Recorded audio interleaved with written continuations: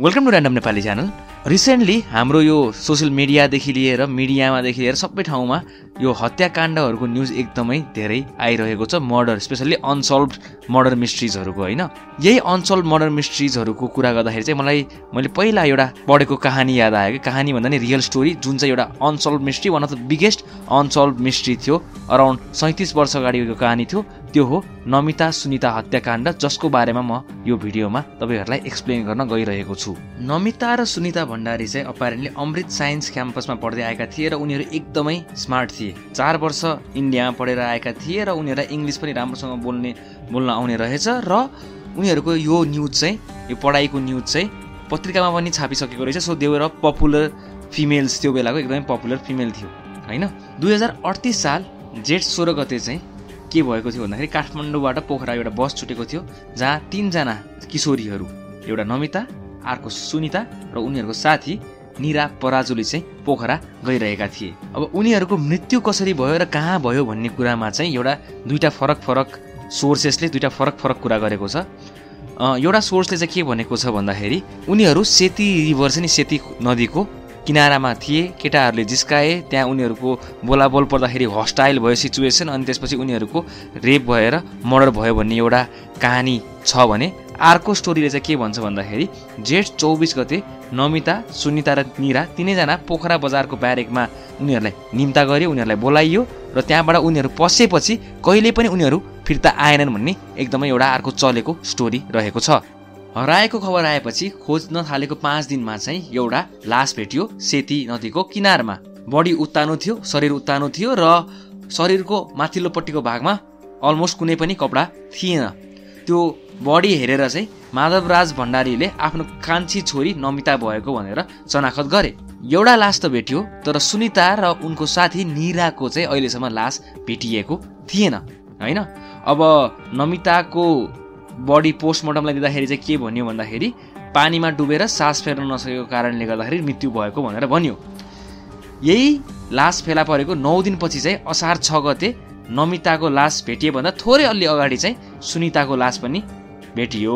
घोप्टो परेको थियो, लुगा तल सुरुवाल थिएन र घाँटीमा चाहिँ सल लगाएर न्याकेर मारिएको जस्तो अवस्थामा त्यो शरीर लास भेटियो र पोस्टमार्टमले नि के भन्यो भन्दाखेरि घाँटीलाई दोपट्टाले बेरी श्वास लिन नदिएर मारेको देखिन्छ भनेर रिपोर्ट आयो। सो यो अफिसियली मर्डर र रेपको केस भनेर रेजिस्टर गरिएको थियो। उनीहरूको साथी निराको लास भने अर्को साल असोज 4 गतेसम्म पनि भेटिएको थिएन। असोज 4 गते चाहिँ एउटा पुरानो शव फेला पर्यो बोरामा, अनि त्यो मान्छे को भनेर पत्ता लगाउन सकिएन, तर महिला थियो भनेको कारणले गर्दाखेरि त्यो शव चाहिँ मोस्ट प्रोबब्ली निरा पराजुलीको हो भनेर एउटा गेस लगाइयो। तर एक्ज्याक्ट उनको मृत्यु भयो कि उसको एक्ज्याक्ट बडी कुन हो भनेर अहिलेसम्म पत्ता लगाउन सकिएको छैन।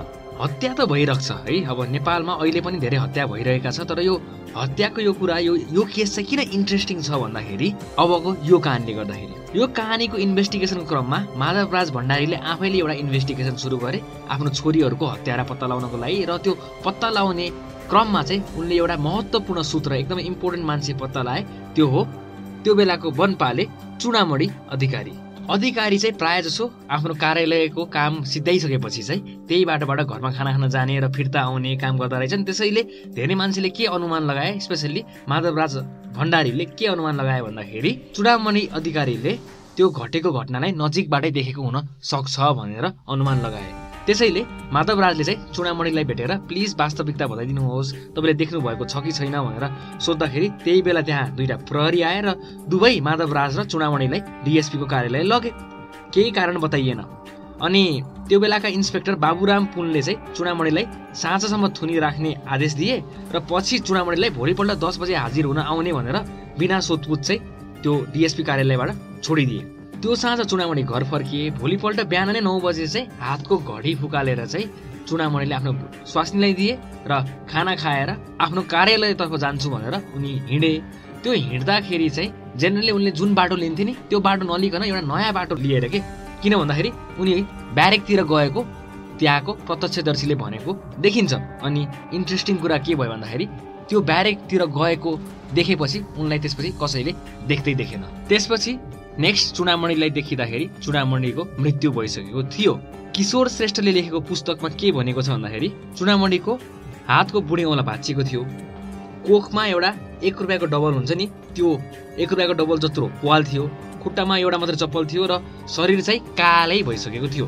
अनि अझै इन्ट्रेस्टिङ कुरा के भयो भन्दाखेरि त्यो चुनामणिको डेथ पछि चाहिँ होइन ओन्ली विटनेस जसलाई सोचिन्थ्यो उसको डेथ पछि चुनामणिको शरीर परिवारलाई जिम्मा नदिइकन छ नि हतार हतार जलाइयो र उसको लास जलाउनुभन्दा केही घण्टा अगाडि उसको शरीरबाट भएको जुन कमिक छ नि त्यो पनि गायब पारियो के। यसले के देखाउँछ भन्दाखेरि यहाँ विटनेस र एभिडेन्स लुकाउने प्रयत्न भइरहेको देखाउँछ। जसरी अहिले निर्मला पन्तको हत्याकाण्डपछि देशभरि सोसियल मिडियाभरि जुन तरिकाले विरोध भयो नि त्यसरी नै त्यो बेला पनि यो मृत्यु यो सिरियल किलिङको जुन भावना दिने खालको किलिङहरू छ यसको पनि देशभरि नै ठुलो ठुलो एउटा विरोध चलिरहेको थियो।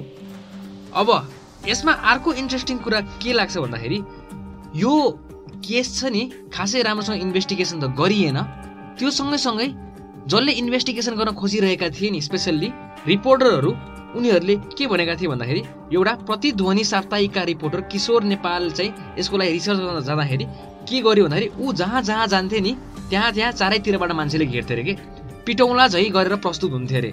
अनि घटनाबारे उनले केही पनि प्रश्न सोध्यो भने त किन यहाँ आइरहेको भन्थे अरे, कसैले केही गरेको छैन, यो पोखरा सुरक्षित ठाउँ हो, त यहाँ आइछ भने तँलाई पनि यस्तै हुनसक्छ है भनेर सम्म धम्की दिनेसम्म काम गरिन्थ्यो भनेर उनले भनेका छन्।